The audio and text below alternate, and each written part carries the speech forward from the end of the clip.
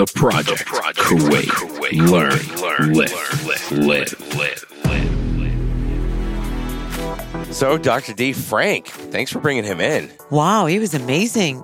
The experience, my God. What an amazing conversation. Amazing. From PTSD to AI to sociopaths, cults, terrorism. I mean, he's full of information and the experiences he had and how he was able to, describe PTSD or how he saw it or how he even been able to handle his own PTSD, nevertheless, the people he worked with. And he's a really great talker and explain things elaborately. I hope everyone enjoys this. If you've had PTSD, if you know anyone that has it, if you had anybody in the military, his experience is full of information. Enjoy it, have fun, and let us know what you think. And don't forget to leave us a rating or review on iTunes if you want to try and win a world-class limited edition t-shirt from the Project Kuwait.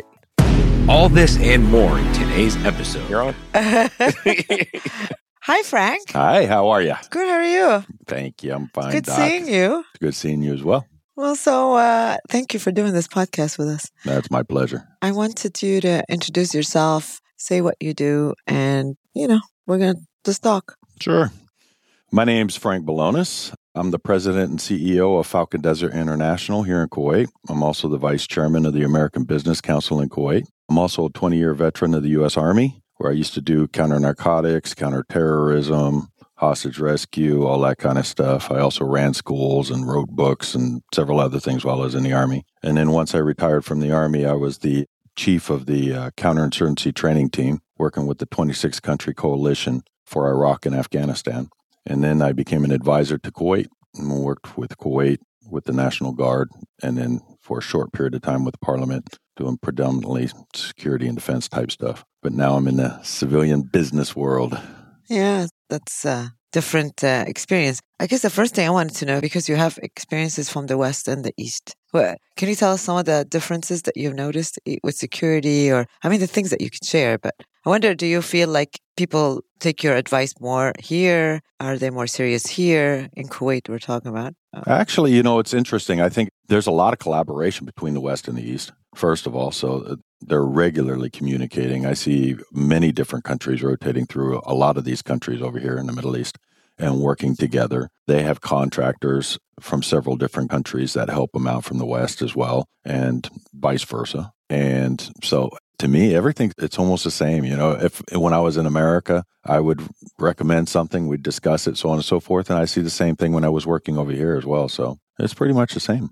And do you miss your military lifestyle, or are you happy you're civilian now? I miss the camaraderie. I miss the people that I used to be with, and that it's a special environment and a special bond that especially in combat arms, you're a very close-knit group of people and it's family. And I miss that aspect of it. Sometimes I miss making a difference in certain things, especially when I was doing a lot of counterterrorism or helping people in certain areas and stuff like that. But no, when I transitioned out, that was it. I never intended to go back into the military sector. When I got out of the military, it fell out that way. I was asked to come back over here and work with coalition forces and to help them. So I said, okay.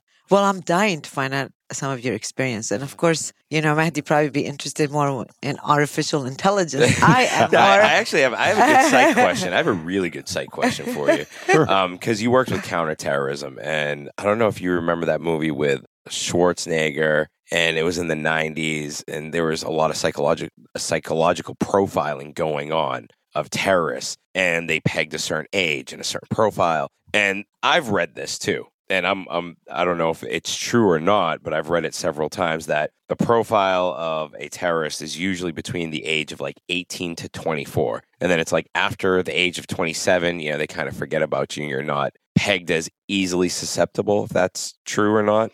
Well, it depends, because I've seen in certain dynamics in certain areas with certain causes, it fits that mold to a T. But I've seen other areas where I've seen people of virtually every age group that find the cause or the motivation to be involved in whatever it is. One man's terrorist is another man's freedom fighter. So depending on what the issue is, kind of defines who's involved in it. And I've seen all of it. I've seen males, females, young age, all the way up to elderly people. I've seen them manipulate mentally handicapped people to become suicide bombers. I mean, I've seen all of it. So they look, from my experiences and what I've dealt with, they look for anybody that they can manipulate and they can control. And they also look for anybody that they can control through fear or other means of persuasion. So they have a lot of characteristics of a cult, because I was just watching on Netflix how cults get started in the history of cults. And it's like you basically described what they were describing about cults. Yeah, how they operate. And the guy that had everybody drink the Kool-Aid, Jim Jones. Yeah, Yep, Jim Jones. Yeah. Was it Texas or California? Nah, San Francisco. Oh, yeah. I was growing up in that San Francisco Bay Area when that happened. That's right. And it is. I mean, terrorism is part of cult. And that's how we recognize it.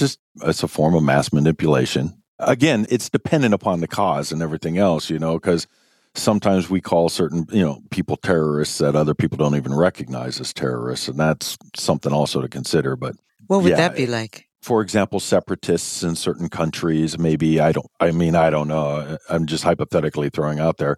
There's a country that's divided in view, and then somebody, stands up and publicly fights, and it turns into riots and this and that. Well, just because these people, have a different view doesn't make them terrorists to a lot of people. To other people, now you're questioning democracy in this particular country, so you're a terrorist. So I think it varies in mindset for a lot of people.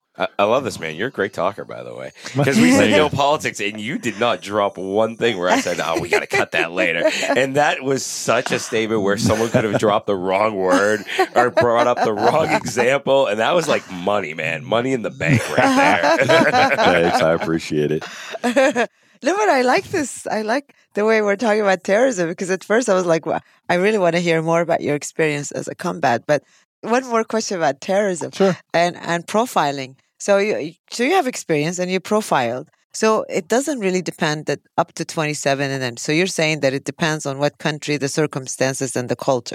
But you're also saying that there are particular things that people look for as we identify a terrorist, right? And those things would be like, what will be a common general thing beside that, these other unique aspects? Well, obviously there's the obvious triggers, those things that are like certain things that certain people say or do or support that are indicators that this person leans potentially extremely in one direction or another, and it could be a mass variety of things. In the United States, we have that. You have groups and cults and ideologists, that were all throughout America. And once they become extreme, they're a potential threat to their surroundings. And hey, they begin to fall in that category. But like I said, terrorists, those that wish to do harm to other people, can be anybody, in the name of whatever cause. There's female suicide bombers that blew up in India. There's a female that stabs somebody here in the Middle East in the middle of a mall. It can be anybody. So when I was doing what I used to do, that's something that's always in the back of your mind. You just don't know. I've seen kids strapped with bombs, so you don't know what you're dealing with. So you always have to be cognizant and aware of everybody around you.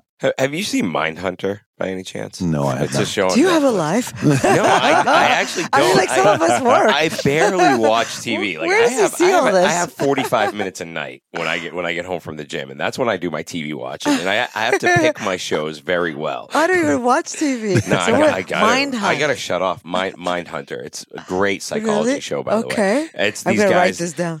They study all the psychopath killers.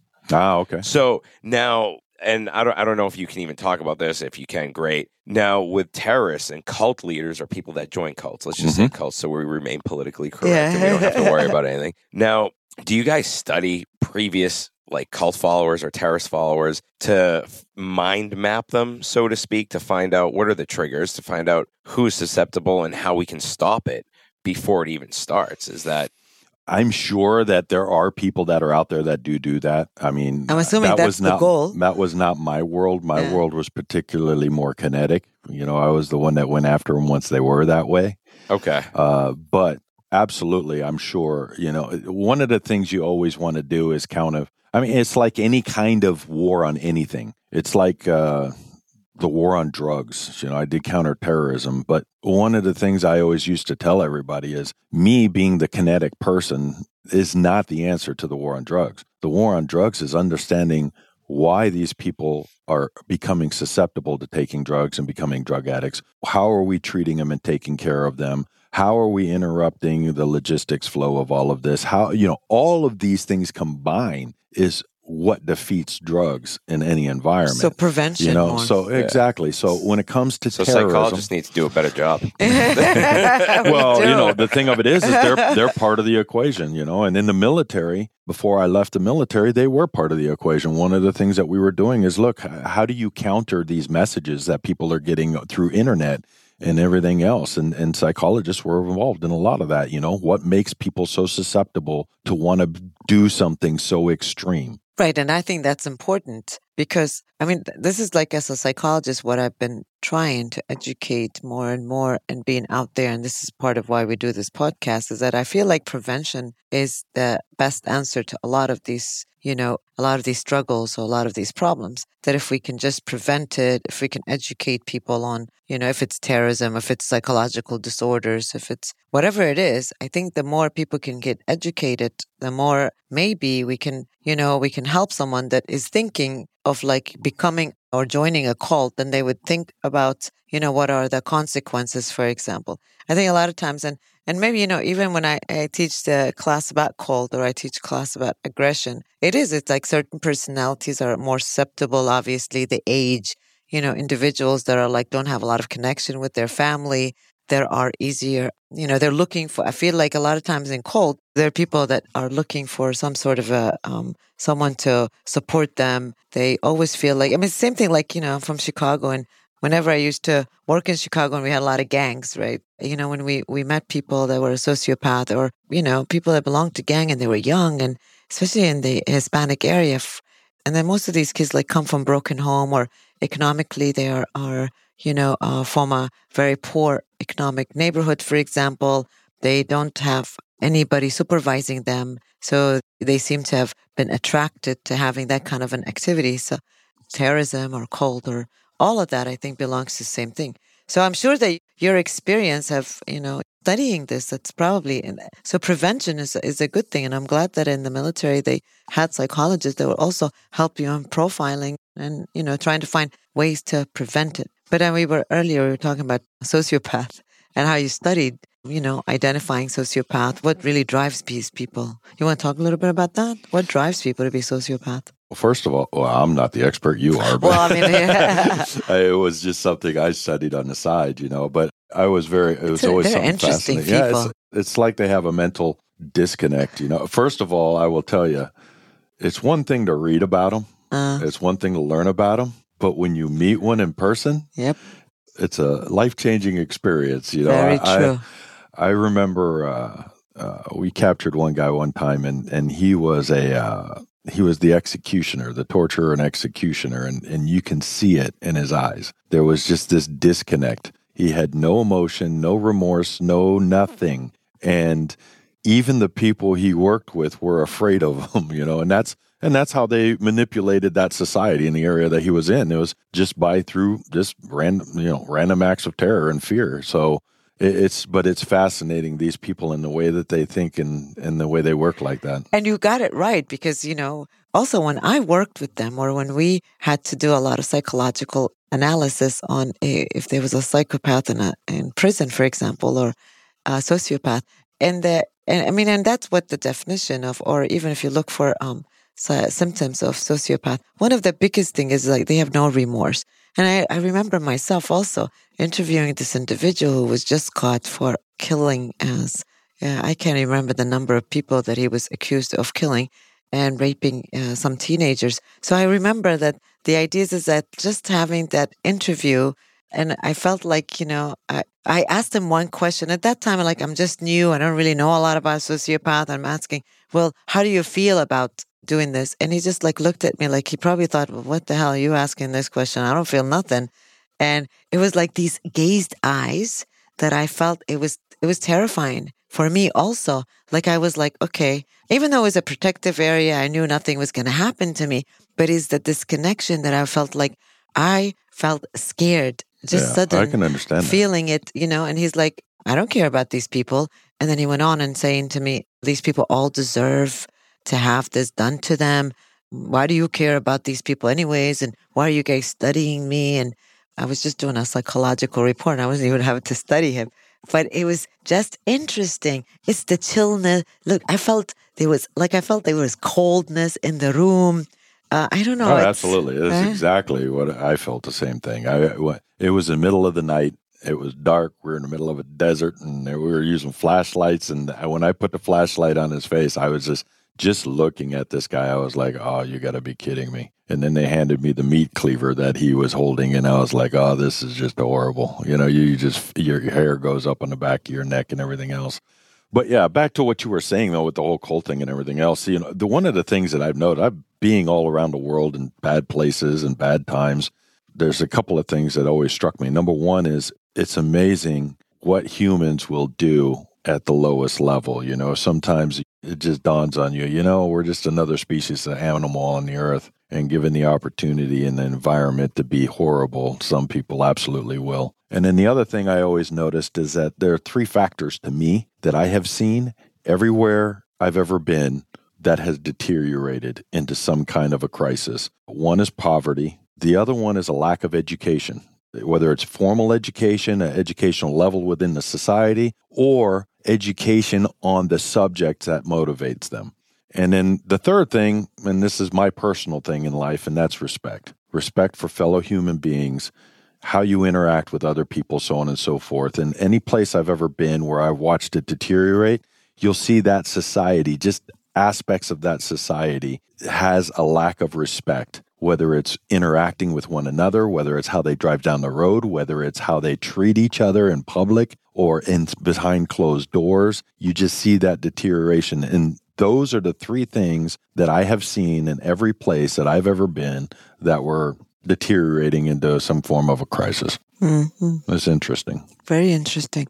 So that takes me to my question, which the idea of you have seen a lot and you've seen people that have, not only because of your military experience, but also because of all the different things that you have done. So I'm really interested in the type of PTSD that you guys have seen, or the way that how trauma has been, experienced or being treated, or with the guys that you worked with in your military experience. Because I know you and I have talked a lot about, the type of aggression also that you have seen probably has a lot of effect on you as a person. Nevertheless, the combat and the team that you worked with. So I was really interested in what you've seen and how is it?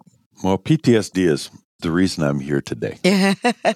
Well, no, because your experience is amazing. Well, I appreciate that. But, the big thing for me is this. PTSD has affected a lot of the people that I know. It's heartbreaking to go through something as horrible as war, make it out of it alive, go home, and then watch people just deteriorate, can't manage their lives anymore, and then some commit suicide, things like that. It's a terrible, terrible thing. And one of my motivations to come on your podcast today was just to be able to talk about that, tell people get help if you need it, talk a little bit about the symptoms and some of the things you see, and because sometimes you don't even realize that you're in that state of funk or whatever the case may be. But there are some phenomenal statistics that are out there. We always say the 22. We say there's 22 veterans that commit suicide every day in America. 22. The last Veterans Administration study that came out in 2016 said 20. So it's 20 to 22. That's a lot of people. I went and looked up a couple of things also that I found very fascinating. It's less than 10% of the entire adult population served in the military of the United States. And currently, less than 0.5 are currently serving of the entire population of the United States. But some other U.S. news just recently had an article that was interesting, and it talked about how 12 out of every 100 Gulf War vets, that's 12%, have PTSD at any given year. Everybody that helped liberate Kuwait. So, and then it goes on, it's even higher for Vietnam vets. So it's amazing. And a Vietnam vet, because it was a longer period. Is that why? A longer period, so greater exposure That's may right. potentially be one. And one of the things I used to always say is it's a different kind of war. That has a dramatic effect on you when you're around the populace, or the populace is your friend today and tonight he's your enemy, that type of thing. So, I think that type of thing, it adds to the equation, if you will. As you were saying, I've seen a lot of things. In my experience in war, I'll talk about Iraq, for example. A lot of my soldiers, we were very, very gainfully employed in Iraq. We were in firefights every day at one point for like months, working 18, 20-hour days, 7 days a week, the entire time we were there. So it's very, very strenuous, difficult environment. And it's interesting because I've lost soldiers, you've had guys, your friends die, so on and so forth. But some of the most traumatic things that stick out in your head are not the things that you psychologically think about or prepared for when you're getting ready. First of all, I should say this. I personally believe there is no way to prepare for war in that regard. You can be knowledgeable, you can be aware, but to see what happens to a society and a people and kids and this and that, those things, you can't replicate that. That's something that just hits you in your face when you're there. And I think that's one of the reasons why so many people today, like a lot of my soldiers, I get calls 10 years later. I'm still getting phone calls and messages from my young soldiers. Hey, I can't sleep tonight and I've been thinking about that. And I let them talk, because that's what they need to do. They need to talk. And I'm more than happy to do that with them. But it's interesting, the stories, the things that they remember. It isn't the firefights that we were in or getting blown up, and that is sometimes, but it's the children that were blown up that we had to save. It was the bomb that went off in the marketplace and then running down there trying to help those people. It's those things that are the things that stick in your head. So that's why I said, Vietnam, I think there's a lot of that. That's not to mitigate what some of the other conflict. I mean, I'll tell you an interesting story. Well, first of all, I should tell you this. A lot of people think military people are these rough, tough, mean guys that don't feel anything. That's so true. It's like everyone's like, oh, they're the authoritarian kind of personality.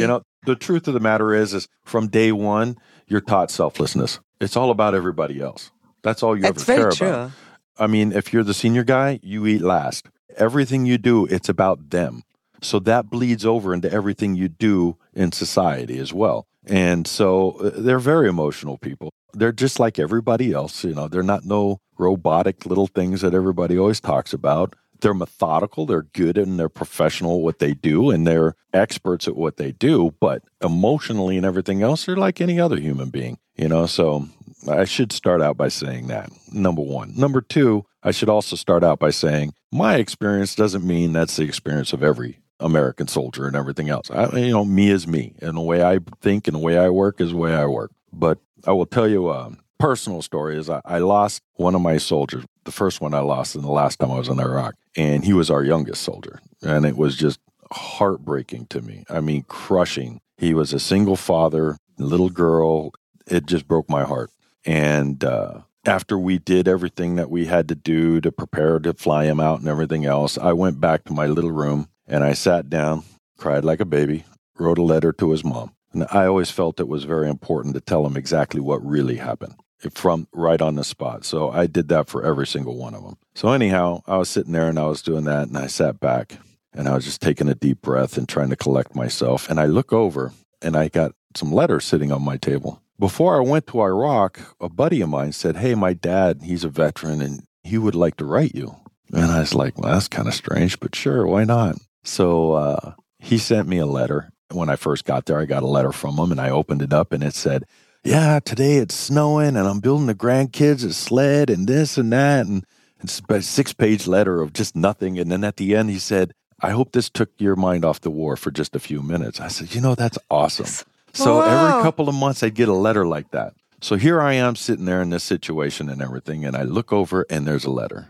I said, if I ever needed a letter like that, this is the moment. So I open the letter up and I start to read it. And it starts out with, and there we were. These boats are bouncing all over the place. We're climbing into the landing craft, going into D-Day.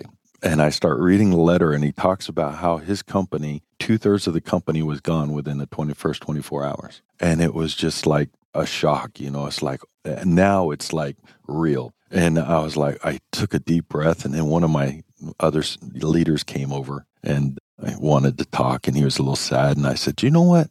Look at this letter. And he's like, oh my God, how'd that guy put up with that? How do you deal with that kind of thing?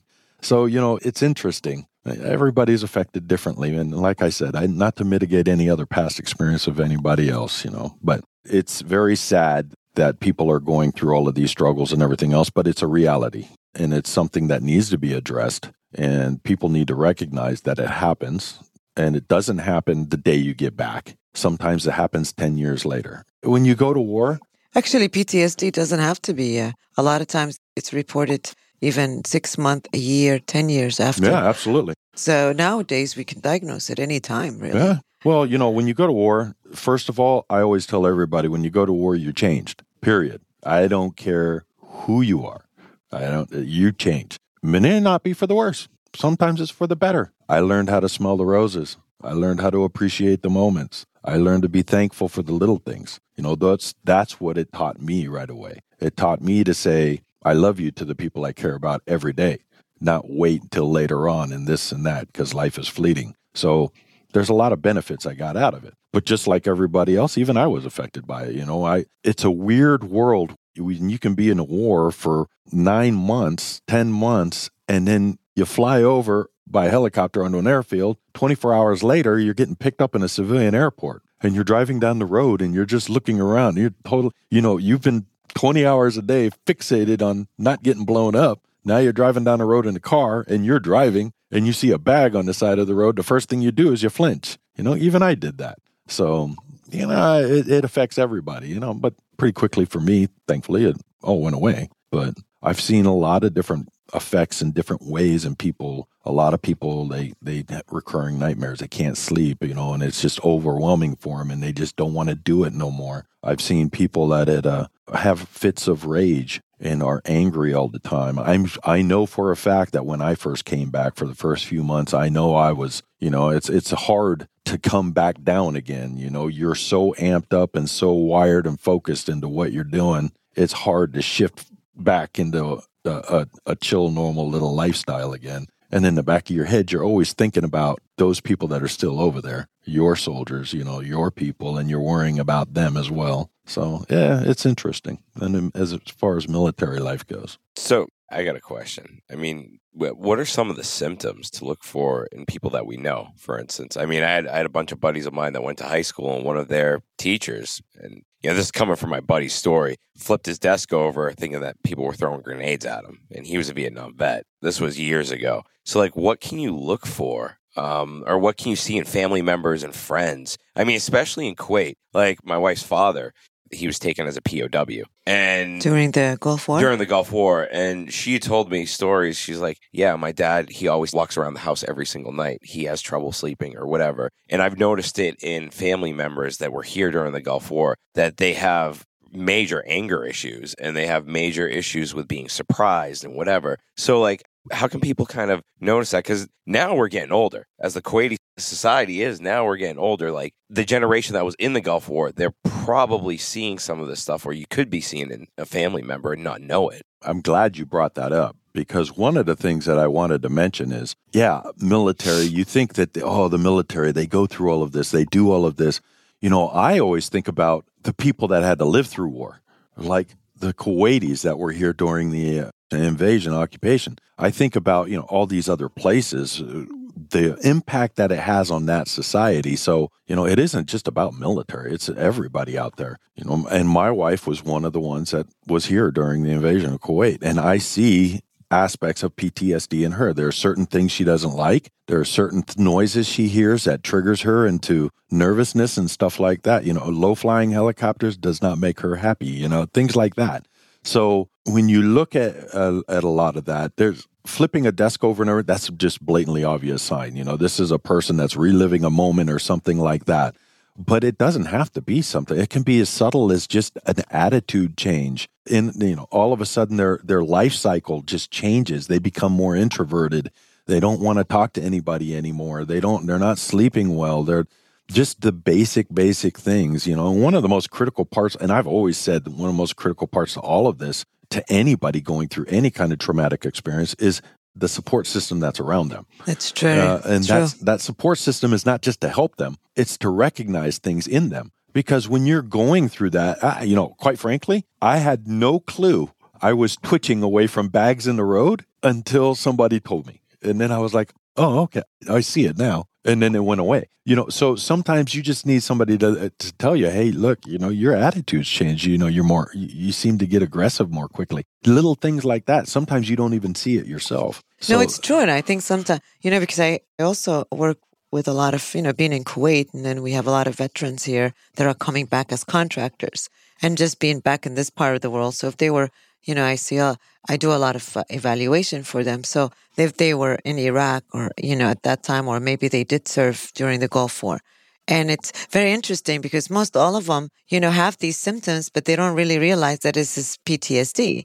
And the only reason that they're in my office is because someone has told them, their wife, they usually have problems with their relationship. Like some of them have had multiple marriages.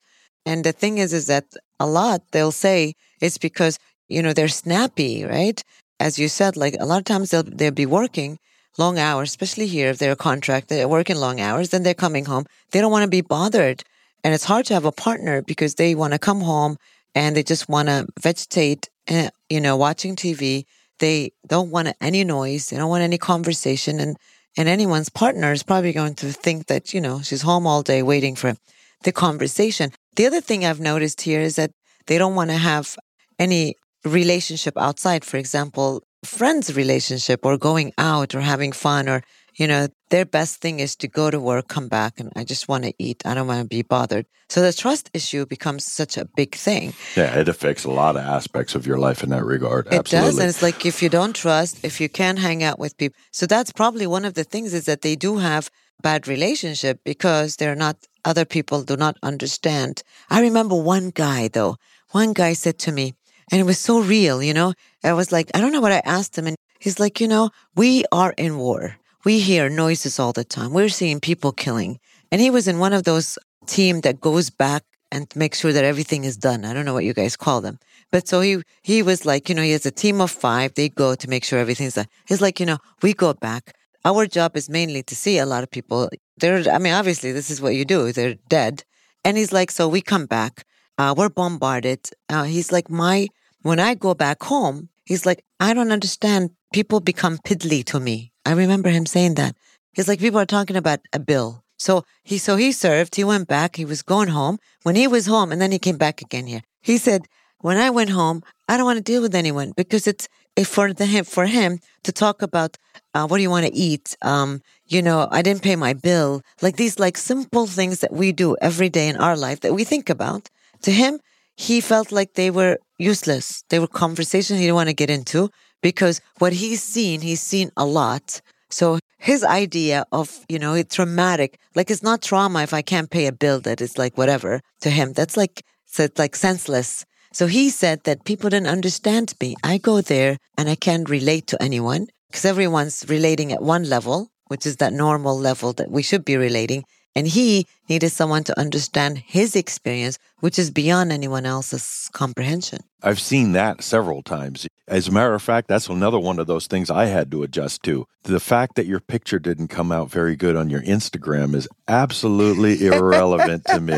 It's so not. True. It's not the worth. Selfie, the things that people stress about and everything else is just mind blowing to me. But then I have to bring myself back down and go, you know what?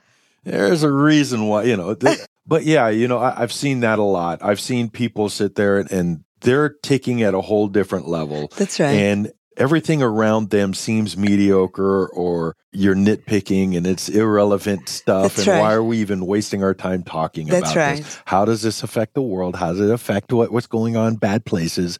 If it ain't that, it ain't important. I've seen that kind of attitude. And, but the thing of it is that's just yet another indicator. If your brain is functioning at that level and you can't come down and function at a normal societal level, well, then clearly it's time to go talk to somebody.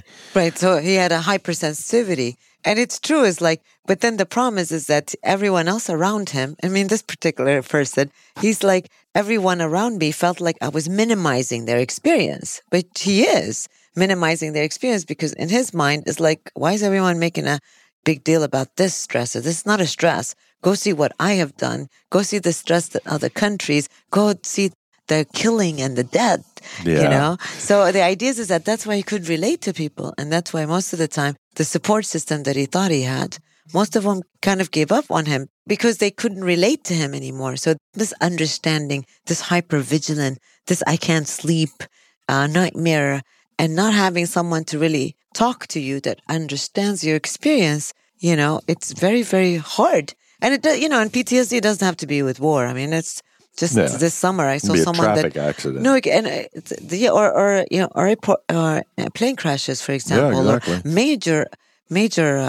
car crashes, for example, traumatic death. Like if you had a couple of people dying at the same time in a short period of time, exactly. I to me, I think one of the most critical aspects to all of this has always been the same thing. It's the same thing when it comes to relationships. It's the same thing when it comes to dealing with issues. It always boils down to communication. And we all have room for improvement in communication. But when it comes to relationships, the support networks that are around you, so on and so forth, it's all about communication. Now, you don't have to be able to talk to them. But they don't communicate. People are suffering with PTSD. One of their things is they don't communicate. Which is one of the reasons why they get stuck in that loop. That's right. One of the reasons why it's so important for them to seek help. One of the reasons why they end up feeling like they're all alone in the world and there's no hope anymore and they want to end it all and they're just tired of it all, and which is so sad to me. There is hope. And they are at risk of killing themselves. And they're high risk. Well, I could never relate to this before, but then I knew somebody who had a terminal illness and that was suffering. And I was talking to them on a regular basis, and they were one of the toughest persons I ever met in my life, just so strong as a human being. And it was so shocking to have them look me in the eyes and say, Frank, I'm tired. I'm done. I don't want to do this no more. And it just hits home, And it's the same thing with these people I go through periods of insomnia, but I've done that all my life. I did that as a kid. So, I know me, but I can't imagine living your life continuously unable to sleep or on minimal sleep, even though you're dying to sleep, you just want it so bad. Or having, we've all had nightmares and I've had my fair share of nightmares, but I can't imagine not being able to switch it off or not being able to wake up from it and it goes away, and all of on a constant basis. That the fight that some of these people have, as far as I'm concerned, they're more courageous to keep that fight up and to go get help than when they were in war. So I think it's amazing what people are going through and how they're handling it and fighting through it, and not giving up on it. But I see why there's 22 people a day that die from suicide. It's because they just get tired of it and they can't find the right help. They can't find somebody that understands them, that can hear them, so on and so forth. Once again, the reason I'm here is because I want them to know there are people out there. Dr. D. There's folks that are out there that can help you. Don't ever give up. Find the right people. It's all over the internet to help you go through the problems. Do something. But can I tell you something? Like some of the individuals that I see here, and I'm also in the U.S., but the idea is that when I ask, for example, why have you waited this long before you can come back to Kuwait so you can come and see me? Why have you waited so long? Does the military really provide enough services for them to recognize? And most of them say to me, no, well, in the military, you can't just go and say that you've got these symptoms. They're going to think that you are not equipped to stay in your job. Is that really true? I'm glad you brought this up. It's like... That's a culture attitude. Now, let me tell you, when I first went in the military, first of all, I had a couple of officers that melted down in combat and had to be sent out. So there would be... So when I first went in the military, this is something you don't talk about. This is something you do your job and you move on. That's right. And if you have an issue, you're weak. That culture, that attitude isn't there anymore in that same regard than when I first came in. It has improved drastically, and there's an awesome story I just read a little bit ago. A senior leader, he took over a big unit, military unit. And one of the first things that he did is he went over to the psychiatrist, a psychologist, and he said, hey, I want an appointment for 10 o'clock on Friday. Psychiatrist is like, yeah, sure. Yeah, there's a big guy, he's like, yeah. So he goes in there and he does the appointment, and then they sit there and that guy just sits there and talks for an hour about cars and fishing and this and that. And after the appointment's over, it's like, okay, thank you. And he leaves. The next week, comes back, same time again. They sit around and they talk and everything. And after an hour, he goes, okay, thank you, leaves. So on the third time, the doc looks at him and says, look, is there something I can help you with? Is there something you're having a problem with? He goes, no, I have no issues at all. He said, but all those soldiers out there, they see me come here every day at 10 o'clock. So now they know it's okay to come see you. Oh, that's nice. So, what an amazing story. There's a big cultural change. It's because a lot of the guys that are senior leaders now, they are the ones that were with me at one point, growing, and now they're the biggest bosses, and they've experienced the same thing. They know some people need help, so on and so forth. So I think that culture and that attitude has changed. But Western mentality is we're the man of the house. We take care of the bills. We take care of everything. And, blah, blah, blah, blah, blah. And we don't share feelings. We don't complain. And you're not supposed to say you have a disorder. You can't say that I'm suffering from trauma. Nah. You're supposed to see all these traumatic experiences and just suck it up. And I think a lot of these patients that I see here said the same thing. They're like, no, you think I'm going to go tell my general or whoever that I need help? No, they're going to see me as somebody weak. I'm not weak. I'm supposed to handle it. And that's why they wait so long before they can get their treatment. And then when they go back to the U.S. and, the hospital, Veterans Hospital is like packed with overwhelmed with a lot of cases because they haven't been dealing with them earlier. And because they're overwhelmed, then they're not going to get the help. They wait and wait and wait. And then they decide, I'm tired. I want to, go. Well, I hope. I haven't been in the military for a little while now, but I hope that from what I have seen and heard, and I've got close friends that are very senior leaders now, every one of them that I know are very supportive of going to seek help. And it doesn't affect your career, And if it does affect your career, maybe it needs to. Maybe it's time for you to get out of the line for a little while, take a break, and see a different life of the military for a little bit, and then get back into it again. That grind. And then I think of these poor guys that have been on, I don't know, countless deployments back to back to back to back. Yep. But it's the nature of the beast when you're in that kind of profession, I mean, it is what it is. You do your job, but when it's time to talk to somebody, it's time to talk to somebody. There's nothing wrong with it. And maybe the military needs to normalize it, like you said. I mean, if you're back to back to back combating, and the idea is that, okay, well, obviously anyone else would be in that situation. They would have some of these, they might not meet the PTSD criteria, but they have the symptoms, and some of them we've talked about. I think we need to be able to let them understand that this is normal. So, like when I get somebody, I remember I got somebody and he's like telling me, so he has nightmares, he can't sleep, and he's having aggression. Most of them have said these are the common ones. And then I'm like, well, of course it's normal. It is normal because, we're serving in one place and went somewhere else. And I'm like, this is very, very normal. And he's like, well, people around me don't understand that this is normal. They think that I need to toughen up or khalas, forget about it. This is the other thing that kills me is that, so the support system, it is number one thing that individuals who are struggling with trauma need. But at the same time, they have to be the support system. They're not minimizing it and saying toughen up, get over it. Well, there needs to be an education for the support system as well. I mean, there just needs to be a general education overall. And I do believe it's happening. I think I've seen a lot going on where people are starting to understand, look, this is a normal repercussion of doing such a traumatic thing in your life, or going through such a traumatic thing, irrelevant of what it is, military, not military, whatever, and that these things do happen. And sometimes you just need to talk to somebody and there's nothing wrong with that and you move on, So again, I can't emphasize enough. The support system is a big deal to me. And the reason why is because it's an obligation. If you care about somebody, you're obligated to help your friend. And it's part of the brotherhood, sisterhood. So you see somebody struggling, you don't know how to deal with it, then you get educated and help them get to the right people, so on and so forth.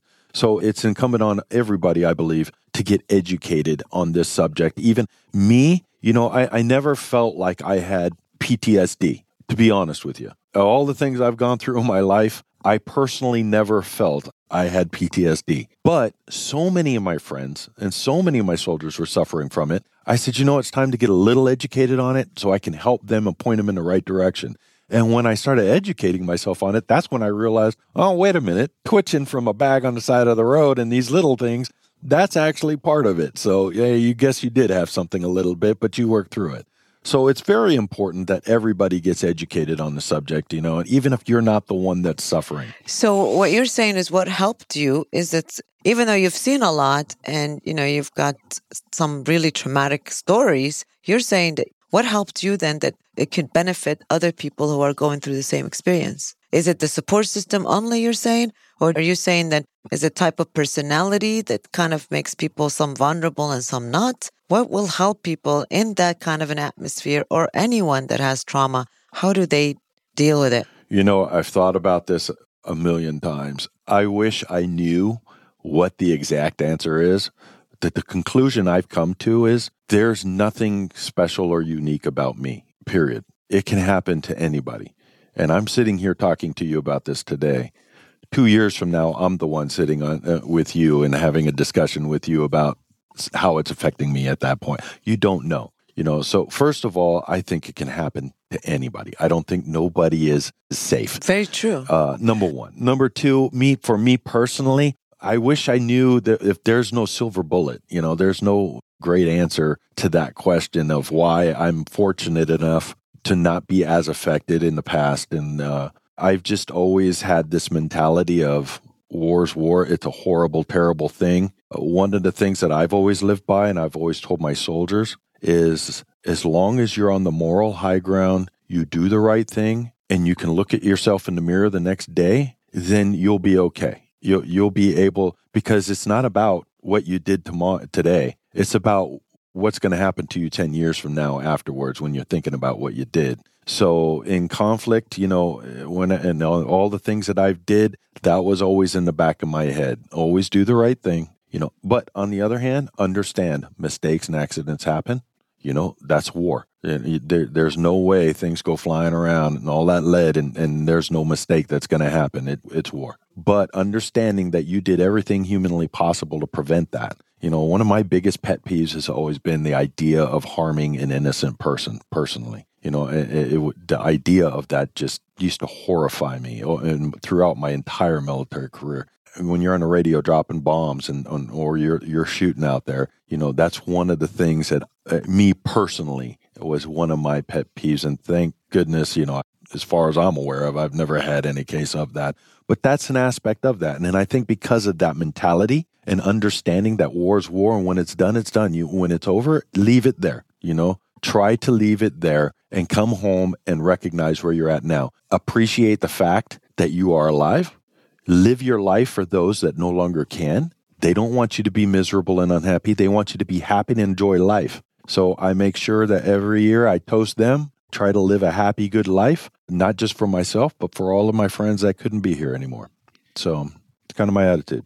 I have a quick question. Sure. Listening on to most of this, Dr. D knows me. I kind of save up and just kind of collect so I can come up with a really good question. My question's more or less, you said something really enlightening earlier in terms of when we were talking about cults and when we were talking about, terrorist organizations, and you said prevention and getting to it earlier. And we were talking about that a little bit. Now, when it comes to PTSD and the military especially, and I know that, and I'm not equating prison to military, but I know with prisoners, sometimes in some prisons, they will kind of readjust them if they're going back out into society so that they can adopt to society again, right? Now, when soldiers come out after being in the military for 15, 20 years, and it's all they've known, are there programs in place for, military men to readjust to society and the norms of society again? And then the other part of this question, all right, it's a twofold question here. What is some of the new research that is out there in terms of treating PTSD?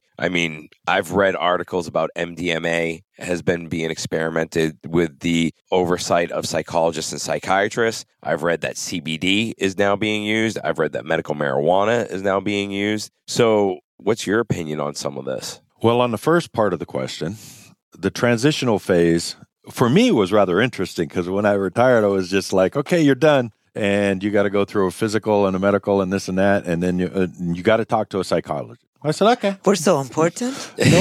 No problem. You two better remember that. It was just, yeah. So I said, sure. But just like Dr. D said, they're so overwhelmed that they had to send me out to a civilian psychiatrist. Yes. And they need to do that, actually. And so that was an interesting experience because they gave her a questionnaire. And, have you ever seen a dead person? Just bland questionnaire. Like, I just came from war. How could I have not seen a dead person? And so they give you that. And so I sat down, and the appointment was for 30 minutes. And I walked in, I sat down, and she said, I'll be honest with you. I have never, ever done this with a military person or done this in this capacity before. I said, yeah, no problem. I'm happy to, anybody that knows me knows I'm a very honest, very to the point kind of guy. I don't, I have nothing to hide in my life. I'm a very open book. So I said, hey, ask me anything and it's no big deal. So she goes through the questionnaire and asks me a few questions. And the next thing I know, she's almost in tears. I said, are you okay? And she's like, I've never heard such horrible things in my life. I was like, well, it's okay. Don't worry about it. I'll be fine. And then she's like, do you mind if we talk some more? I said, yeah, no problem. So she canceled the rest of her appointments. And we sat there for a few more hours and just talked about, how do you deal with it and all this kind of stuff. But the interesting thing was that was it. That was it for me. Now, obviously, that was some time ago. So there was no readjustment, all right, how to get a job, no on the other interviews, that's very important. I'm talking just the psychological. Now, on the other side of the house, they have a transitional program. So there is. There is a transitional program, and it's actually, I know for a fact, it's improved since even back when I knew it. I've seen some of the improvements, and it's amazing. They help you write resumes and start understanding more of the civilian terminology. They've done a lot better in the recent years and improved in that regard. So the interesting ones are the ones that like you do an enlistment and you choose not to re-enlist. And then the next thing you know, you're just out. Now you can go use those services and everything else, but a lot of them just leave. Because I met some homeless people in the States, in Boston over the last 5 or 6 years, the homeless population has just increased. It looks like it's blown up. And a lot of these guys are ex-vets. And you can tell by the way they are, their clothes, how they talk. And, and it was curiosity of me, like, all right, how did they get from being regimented in the military, everything, and then just not knowing how to readapt to society again? Well, I think that's part of it right there. It's the regimented aspect. One of the things, and the transition from going from military life to civilian life, I don't care who you are, it's difficult. It is a difficult experience because, now you're in a society that's a totally different norm than what you've dealt with for how many years that you were in the military. And not only that, this leads kind of back to what Dr. D was talking about. Assume that you did 20 years in the military, you retire, and then all of a sudden you have some issues. Your support network doesn't know how to deal with it. And next thing you know, you're on your own and you got nothing. The only place to go is down. There's very few systems in place in a lot of cases for somebody that ends up losing everything in a divorce and this and that. And all of a sudden you're just sitting there and you're like, what just happened to me? And you got that anger built up in you. So now those that can help you they can't because you're already, and you just, next thing you know, you're on the street. So God forbid drugs gets involved, alcohol gets involved or something like that, which is an easy thing to turn to when you're in that kind of state of depression or whatever the case may be. So, and it is difficult when you can't find a job and all this other stuff. You slip into this depressive state and you automatically start reaching out towards those other things. And, and being in the military, it gave them a routine, it gave them consistency, and it gave them what we were talking about earlier in the cult or the gangs. It gives you a sense of family. Yeah, absolutely. A sense of family, but also a sense of security, as odd as that sounds. You get this sense of security because you have an infrastructure in place. If you're married, they'll provide a house. If not, they're going to give you a little extra money so you can go find an apartment somewhere. There's that, this system and you know how to work within that system. It's a merit-based system. You do good, you move up. It doesn't matter what background you came from, what anything, it doesn't matter. If you perform well, you move up. And so when you get into the civilian world, that ain't always the case. Sometimes if you ain't got the right sheepskin, if you ain't got this, you ain't got that, you ain't getting but to a certain level. So that is extremely impacting on a lot of the veterans when they slide into the civilian sector. Because, they do. They in the military of 20, besides the benefit that they will get, which is for some people is not a lot, and then they go back, to go back to the civilian life. I can only imagine if it was me, it'd be very difficult to have that kind of a lifestyle, to come back and to be able to deal with your symptoms of trauma and also to get a regular job. And now you're starting fresh. I mean, Well, you've been in the military. How many times have you said, my soldiers were my family, or they were people I look after? I mean, look at the terminology, our family, our people, my team, that sense. So sometimes I feel like for these soldiers, they retire or they're finished. And I feel like sometimes maybe it wasn't a good idea for them to finish. Well, the psychological aspect of that, I call it the once a warrior king. At one point in my life, I was in charge of millions and millions of dollars worth of equipment, and the lives of the nation's sons and daughters were in my hands to make sure that they came back home or were properly trained and capable to be able to do what they needed to be doing with the highest level of success, to be able to come home. All of that enormous amount of pressure. And then tomorrow I'm selling cars, and there's your sense of accomplishment and achievement and all of that is just gone. It's shattered. It was, there's a great book, I think it was called Once a Warrior King, where this guy ran a Montagnard army, an entire army in Vietnam. And he was the head king in charge, and the next day he came back home and can't even get a job. So, the psychological impact of all of this is just overwhelming. It's very true. Very true. So what about the second part with the new research that's coming out? Because that fascinates me that they're using MDMA, they're using CBD, they're using medical marijuana. Because psilocybin is also being used. Yeah, that's also being used. And I'm a geek, Dr. D. I see that. I do read a lot of... I have to look up this stuff. I know. Some of the stuff is I shouldn't even be reading it. I just stumble upon it. And it's more or less from the fitness industry, too. Right. Because a lot of fitness freaks are experimenting with this stuff in completely the wrong way. If you're in fitness, this is a medical thing, in my opinion, that should be used medically. And they go on enlightening journeys, so to speak, when it's just the reality is they just probably want to go have a good weekend. Whereas medically now they're experimenting with this because they did find out that it does release certain neural pathways that kind of alter the chemicals in the brain so that they can deal with the anxiety, the depression, and everything. And is that something that's on the forefront of military research right now? Well, first of all, I know the military is on the forefront of research in many, many different things. I wouldn't be remotely surprised if this isn't one of them. And the military, I have to hand it to them. I'm shocked every time I read certain things. I used to work when I was doing one of my jobs, I was like one of the experts for my career field.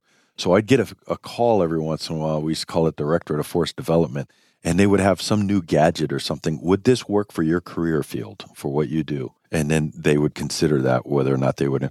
And I was shocked at the stuff that they were just playing with and researching with and developing, things that haven't even hit the civilian market to this day. So I would not be remotely surprised if they weren't researching or involved in that as well.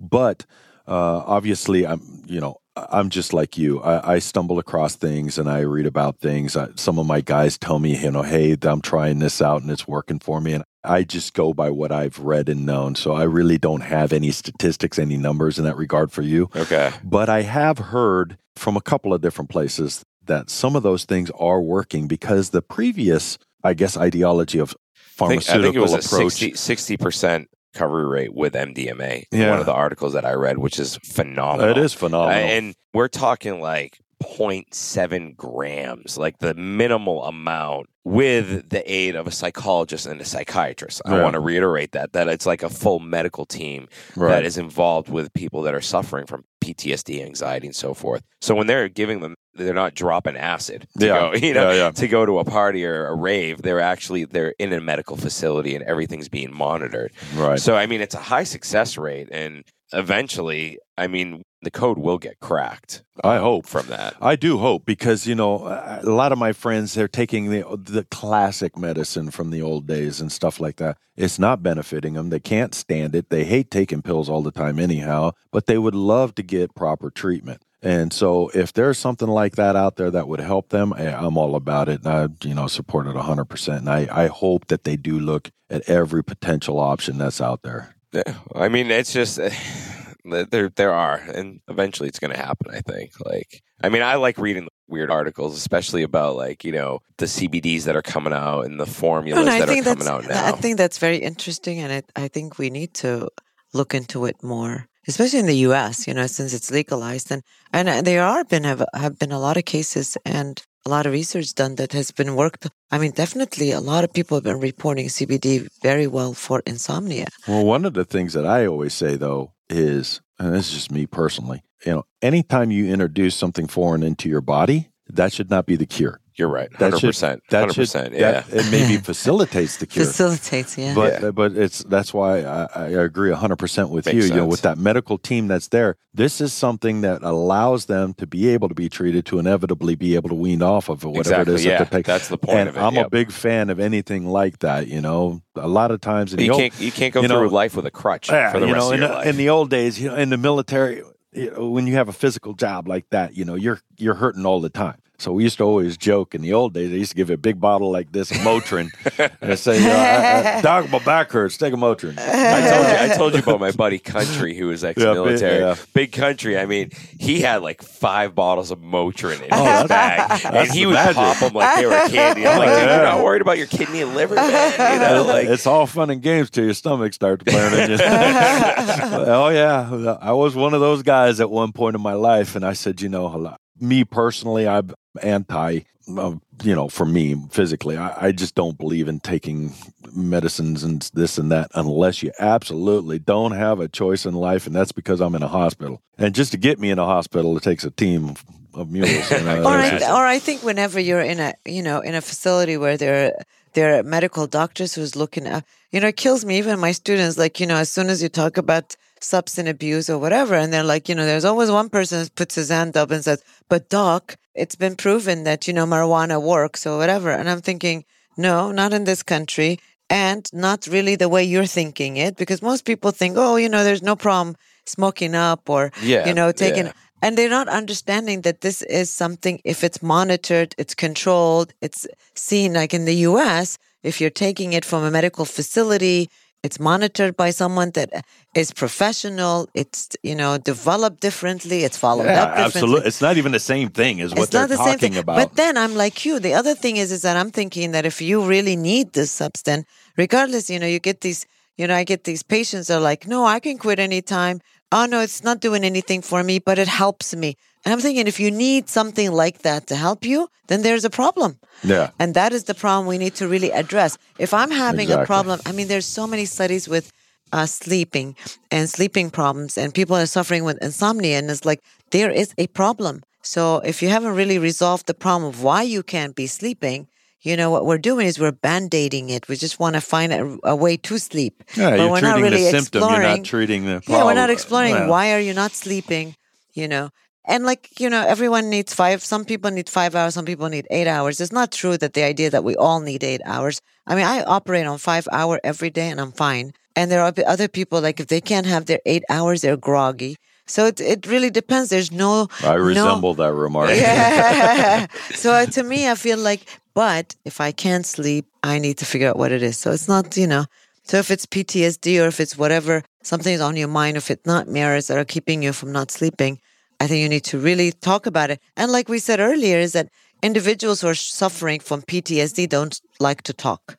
And they repress a lot of their feelings, especially military men who are been told to do and not talk. You're not in the military, so you can talk. You're there you have a job to get done. And so to get them to the idea of speaking about how they're feeling, I think is very important. Well, it's a different world today too. There are so many, even in the civilian sector, there's ways to get help. Even if you're scared to death that it's going to affect your career, then find another avenues, because there's so many different avenues that are out there today. You can call 1-800 phone numbers all day long and be able to talk to a professional. There's so many tools that are out there, but the most important thing is get help. Yeah, that's true. I agree. Don't let it get to the point to where now you can't get help, or it's too late for you, or it's going to take you forever to get it straight. I don't know. I wish I could just tell the whole world, look, it is what it is. Face it. Go deal with it. It's like everything else. We in the military, you deal with things. You have some catastrophic event happen. You take a deep breath and you circle the wagons and you move forward. And you put your pride away. It's the same thing as why I've been constantly letting people know, when I get somebody that has been a veteran and has had these symptoms and he's waited 5 years before he can come to my office, The idea is that because there's pride, rarely do they not know that what's happening to them. They know what's happening to them. Maybe they don't call it PTSD, even though there's a lot more awareness with PTSD in the military environment. But you'll ask them, why'd you wait for 5 years? Oh, because I thought I can handle it. I'm toughing it up. I thought people that come to see you are crazy. The idea is that if we can just get over this pride and the stigma, more and more people, and like you said, I was impressed in the U.S., more and more in the U.S., we have all these programs, Get Help or, a therapist on the go or whatever, all of these things that they're doing to make sure that people, if you're worried about sitting in the office with me and then, that might make you feel like you really need help, then get on the phone, like you said. I was impressed with a lot of the Veterans Hospital we have in Chicago. They do have that one services now where you can, go, you don't need to come in if you're just coming for some support. They have these support groups that doesn't even have a psychologist in there where they're just, several of them sitting there talking about their experiences. These are things that people should utilize. Why not? I find it interesting that, as a combat arms guy, I would sit with anybody that was a good shooter and show me a new technique. You got another technique? Show me what you got. Let's see how it works out. Oh, hand in hand. You got a new way to fight? No problem. We'll bring in an expert from every different type of discipline out there.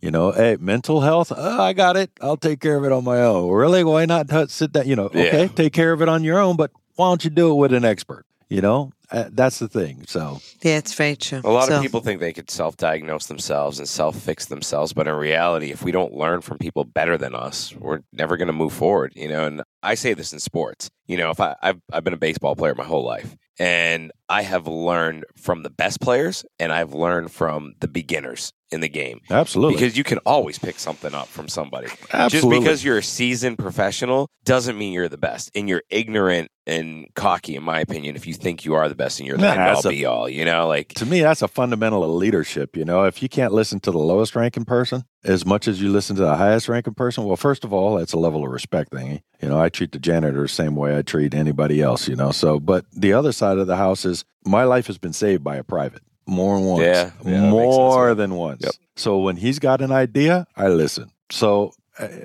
like you said, you can learn from everybody. And if somebody's an expert at it, who better to learn from? Well, thank you so much for being here. Oh, my pleasure. Amazing experience. You wanted to talk about AI. Oh yeah, that's right. Yeah, I didn't want to keep you guys going. He likes this conversation. I'm assuming. Artificial intelligence, all right? Is this the way of the future to fight wars? Yes, Look, no, maybe. I gotta ask the ET question. Because, you see so many kids that are gamers now. Yeah. And life is about gaming. And Fortnite, whatever the hell these kids are playing now. Yeah. It's a different level of gaming. And when you see what's going on with drone technology right now, and we stay away from politics, so I'm not going to bring up any names or any countries or anything at all. But when you see drone technology, hell, about a month ago, a guy was arrested for using a drone to try and drop a bomb on his ex-girlfriend. Oh, This God. is a true story. Look Are it you up serious? online. Yeah. Oh, my God. So, Crazy. do you see a future where humans aren't fighting anymore? Where it's, technology, robots, planes, whatever? Well, I'm trying to remember who it was, but was it Stephen Hawking? I think one of his last things he said is, hey, don't keep going down the AI road. Scary. Yeah. It is scary. Facebook invented two computers and they had to unplug it because they started creating their own code. Yeah, Right. see? I think that AI has validity. Absolutely. But it's never going to replace humans. I don't think. Well, here's the thing. The bottom line is this. You don't own dirt until you're standing on it. Yep. So if the dirt's if the dirt's owned by a bunch of computers and a bunch of robots, well, they're the ones that own it, not you. What about Terminator? Then we're all in trouble. And they own the dirt, not you. Remember, it was the humans ducking in holes in Terminator. So, I'm going to a conference here in a few days just to discuss simulations and all of these types of things. And one of the things is AI and virtual reality and all of these aspects to training and so on and so forth. And I see an enormous amount of validity in it. I see it in the fact of forecasting potential hotspots in the world and using simulated systems to be able to do that. AI will play a large part in that. I see AI as a large part of being able to develop adaptive, agile soldiers and leaders, or even law enforcement or whoever it is that uses some of these training systems and tools. So I think it's very, very important. Do I see somebody's driving that drone?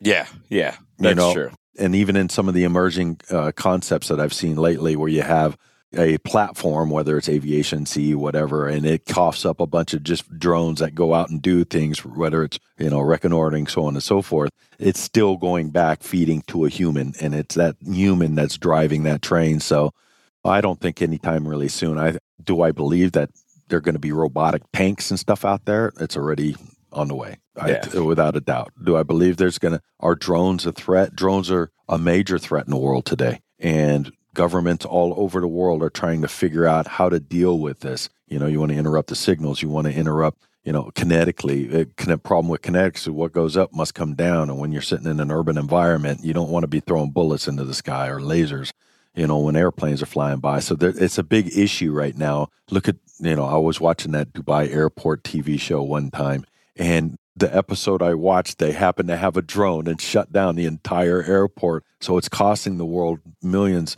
But, drones are not new either. They've been around for a long time. And there's been numerous incidents over the years when it comes.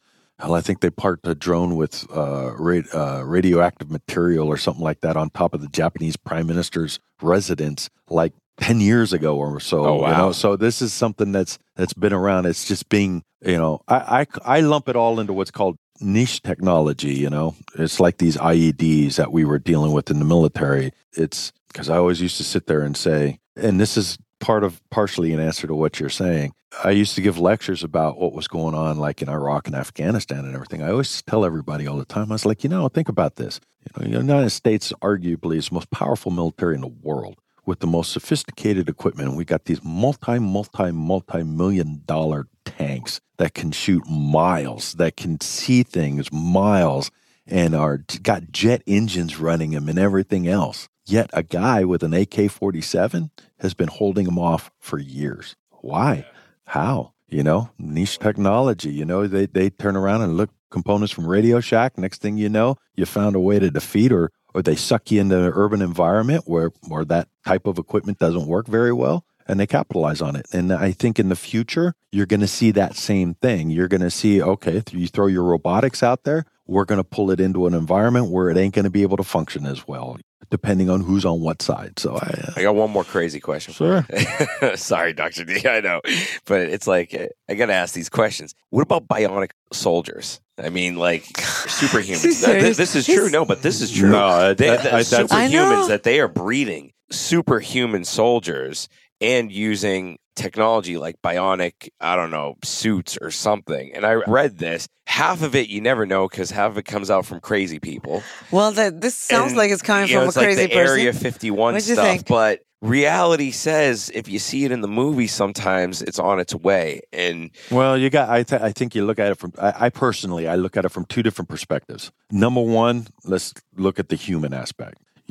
Today the conditioning and the level that you physically are at in the military and certain types of organizations is amazing. You're running sub 10-minute 2 miles, and you get this enormous amount of strength and endurance. Do you think they substitute with external factors? I know some people do on an individual level, but I'm saying from an organizational perspective, do you think militaries will start using not PEDs? I mean, let's not say steroids because it's not going to be steroids. I mean, they would use something. I think everything's been tried already. I know, they probably that, but they'd probably use something a lot stronger. I'm talking like Hulk-type technology. Well, the problem with that is that it's, combat isn't about a sprint, it's an endurance. It's a long race, So when you turn around and you start pumping stuff into a human body, that tends to ping them for a little while. Yeah. And then they plop back down again and they crash. Yep. So it isn't about that. It's about building the best physical conditioning that you could have to function in that rough environment.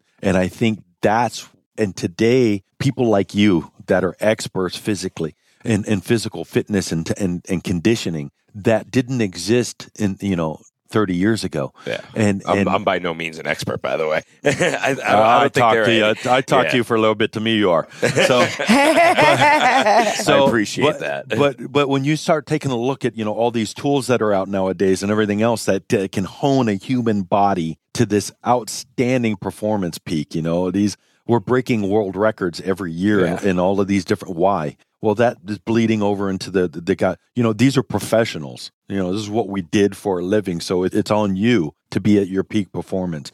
So on the human side of the house, I think that level will continue to go up. And there will be these teams, especially in specialist units, where they are just in phenomenal physical shape. Now, with that side, now over to the other side that you're talking about when it comes to things like robotics and stuff like that already exists. So there are, we are going to see bionic soldiers where they can jump 50 without feet. A doubt. That's amazing. 50 feet in the air and all of that, man, maybe. But, I'm talking about like some G.I. Joe shit. Yeah. Well, the things that I'm reading about and seeing now that are popping up, you got, clothes that have, take a look right now at these people that are walking now that have polio and these things that they weren't able to walk. Yep. Well, you integrate that into your clothing, strap it onto a soldier. Now his, 100-pound backpack that used to hurt my back all the time is like 20 pounds to him. So now he's carrying 200 pounds. Yeah. So and not only that, just the equipment that they're carrying now is just, the way they've designed and everything else. When I first came in, it was ripping my shoulders and I could only carry this much weight. When I left, the equipment was allowing me to carry 3 times more than I normally did. So, I think that we are getting to the point that there will be robotic type assistance in a sense, not only in a physical form, as in it may be integrated in your uniforms, to support, joints, so on and so forth, and lifting capabilities and all of that. Well, you already see it. You see it in sports. You see it in sports performance with like the shorts, the pants, the exactly. Tom Brady pajamas where you sleep and it like enhances your sleep. We had a performance expert on last week, and her husband were talking about, HRV. I used HRV, heart rate variability. You measure it in the morning and it tells you if you're, ready for the day and what your peak fitness level is for that day so that you can train accordingly. I used to do that and I stopped doing it. And because my fitness level's gone downhill the past 2 weeks, I started doing it again just to see and measure my body. And then they were talking about visual techniques and all this crazy stuff that I haven't even heard of that's just being practiced at a higher level. So that's why I asked about military, because if it's in professional sports, guaranteed it's probably at a different level when it comes to the military and what they're doing nowadays. The military gets its crack at the first technology that comes out there a lot of times. Even if it's a civilian technology, it's no surprise when somebody invents something and somebody from the military is knocking on their door and saying, "Hey, we got to bring you back on. I got to bring you back on. We got to bring you back on. I want to talk to you more about the physical fitness side of things and maybe get into the leadership of coaching and coaching from a fitness perspective and how it translates to all sports and acts of life, basically. Psychological. Believe it or not, one of the biggest keys to all of that is psychological performance. Now, we'll come back. I like one your day, view on leadership too. I'd love to have you talking about leadership. No, I'll be happy to. Okay. Well, I'm done, Dr. D. You're done talking about. He's so into this, but we definitely have to have you come back next time and talk about what Mehdi likes the most. Technology, Hey, interaction. I stayed quiet for 45 minutes. So, we finished the psychology part of it, and then you'll come back and fulfill his dreams with all these questions. But thank you so much for being here. Absolutely, my pleasure. We loved having you, loved having your experience. And definitely we'll have you on again and again. I think you could be a regular. I like your voice. Yeah, you got a great voice. Yeah, you have a great voice, actually. Amazing. So we'll... my soldiers didn't think so when I used to yell at them all the time. Well, thank you. No, my pleasure. Thank you all very much. It's been a wonderful experience. Thanks for listening to this episode. If you enjoyed it, please head over to iTunes to subscribe, rate, and leave a review. You can also find us on Instagram at The Project Kuwait. Thank you, and join us next time.